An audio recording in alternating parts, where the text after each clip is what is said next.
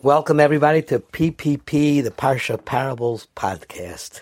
This week is Parshas Beshalach, one of the most cherished and beloved Parshios in the Torah, and obviously the highlight of Parshas Beshalach, even though there are many sub-stories and categories in the Parsha, the highlight is the splitting of the sea, and Jews crossing through the Red Sea and the Egyptians drowning in it. But there's a prelude to the story, and the story begins with the Jews are leave Mitzrayim, and they are wandering slightly in the desert. Paro thinks they're lost, and he chases them, and they approach the sea, and Egypt is following them. And the pasuk tells us something very fascinating. Uparo hikriv, and Paro drew himself near. And Rashi is bothered. What does it mean, hikriv?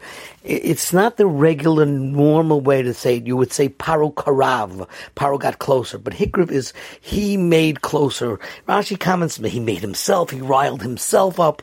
The Baal HaTurim says hikriv means that he brought sacrifices, actually, to, like hikriv as a karban. And he brought a sacrifice because he was praying for victory.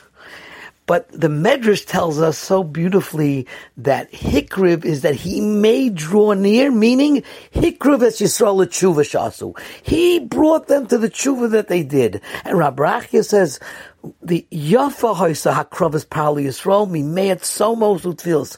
It was his bringing the Jews closer to doing tshuva, doing repentance, praying to God, was greater than 100 fasts and prayers. Because when they saw him running, they became afraid. V'talu einehim lamarum b'asa tshuva. They looked heavenward and they repented and they davened. Shneimar v'yitz'aku b'nei Yisrael el Hashem. It's followed by saying that they prayed to God. So it troubled me. Like, it seems the Medrash is giving him some sort of credit for being the impetus for the Jews davening and not just letting it go by the wayside.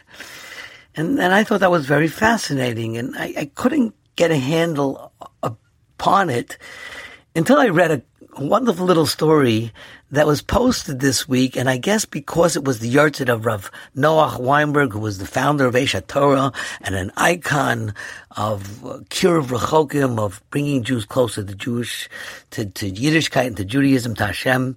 It also was the passing of Larry King, the famous interviewer who grew up as Leibler Zeiger in Brooklyn.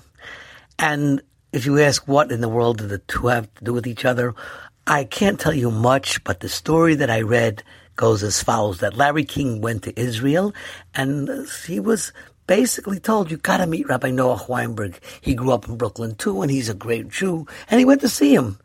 And Rabbi Noach Weinberg asked him, Larry, or Leibler, what happened? Why did you lose faith in God? Your family was a traditional family. And he said, Rabbi Weinberg, listen carefully. I was a big Dodgers fan. And one year the Dodgers were playing the Yankees in the World Series. And I prayed to God. And they lost. And that was the end of my belief in God. But Rabbi Noach leaned over the desk and said, I know you prayed to God, but you forget you were praying for the Dodgers. But Larry, I was praying for the Yankees. I think that what Paro's chus is that Klal Yisrael saw that he was drawing close, but he had a spiritual quest to fight them. That got them inspired to daven as well. And Hashem says, you know what? I know Paro, you're going out against them, but you caused my people to come closer to me. I'm going to reward you, or I'm going to note it. And therefore the Torah changed the language, Uparo hikriv, that he'll be forever remembered for the man not only who chased the Jews, but who inspired them to get closer to HaKadosh Baruch Hu. Have a wonderful Shabbos.